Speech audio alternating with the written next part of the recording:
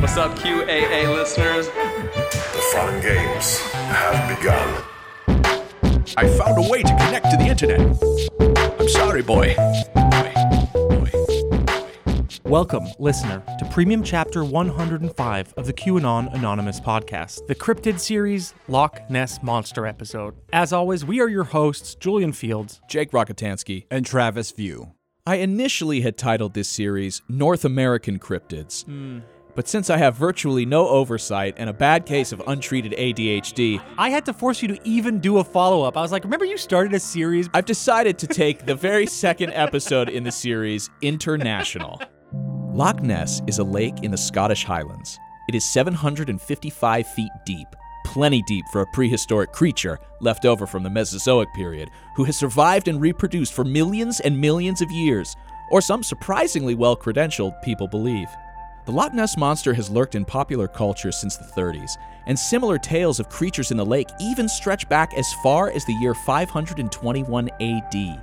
It's a mystery so intriguing that a fair number of hunters, historians, and roadside wagon salesmen have obliterated their reputations in search for the beast. In a way, lakes were the first 4chan. You can't see the bottom, and it's kind of, there's these murky, incomprehensible depths, and so you start to just imagine, just a fever fantasy. So kick off your shoes, put a snorkel in your mask, and meet me in the murky waters at the bottom of the lake as we plow through the reeds in an effort to experience one of the oldest, most prominent cryptids of all time, the Loch Ness Monster.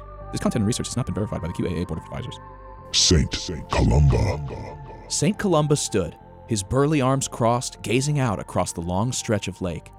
He was a monk of Irish descent, in the middle of a lengthy pilgrimage through the Highlands of Scotland. As he and his disciples debated how to reach the other side of the massive body of water, a small commotion drew their attention to one of the lake shores nearby. Picts, a Celtic-speaking local people, were dragging a corpse towards the lake's edge. The monks watched as the group began to perform a funeral for their fallen comrade. When Columba ventured forward bravely to ask how the man had come to die, the group explained that he had been slayed by a mysterious monster that had appeared beneath the lake's mirror-like surface.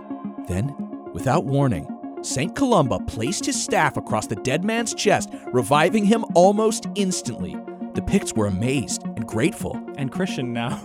They were, however, somewhat puzzled that St. Columba then ordered one of his followers to swim across the lake in an effort to reach a small wooden boat that had been beached on the other side. The follower disrobed and dove into the water without hesitation. Soon after, those standing on the shore noticed movement in the water.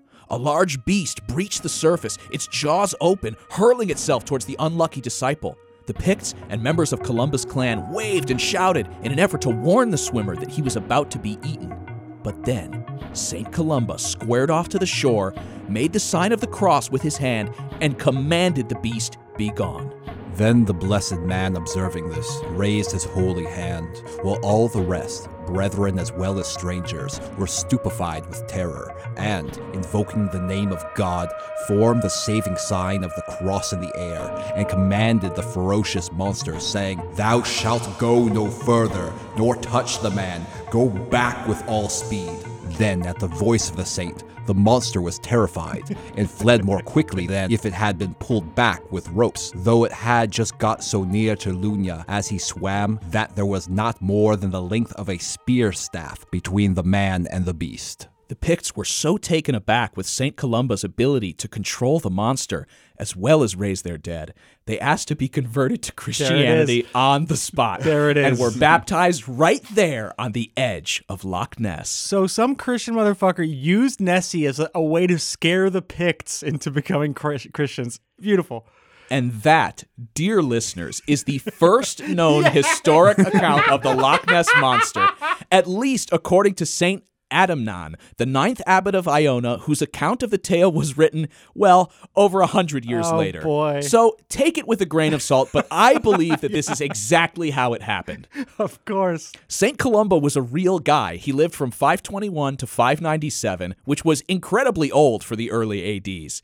He was a major force in getting the Irish and Scottish to convert from paganism to Christianity, and there are many schools and institutions named after him in both of those regions today. Definitely the inventor of like some early proto-adrenochrome. He lived 76 years. Yeah. I mean, people were dying when they were 21. Yeah. Columba was an author, an abbot. There are even 2 poems attributed to him. He also was involved in what very well might have been the first copyright war, the Battle of Col Dremne, after finding out that a competing writer had stolen some of his material.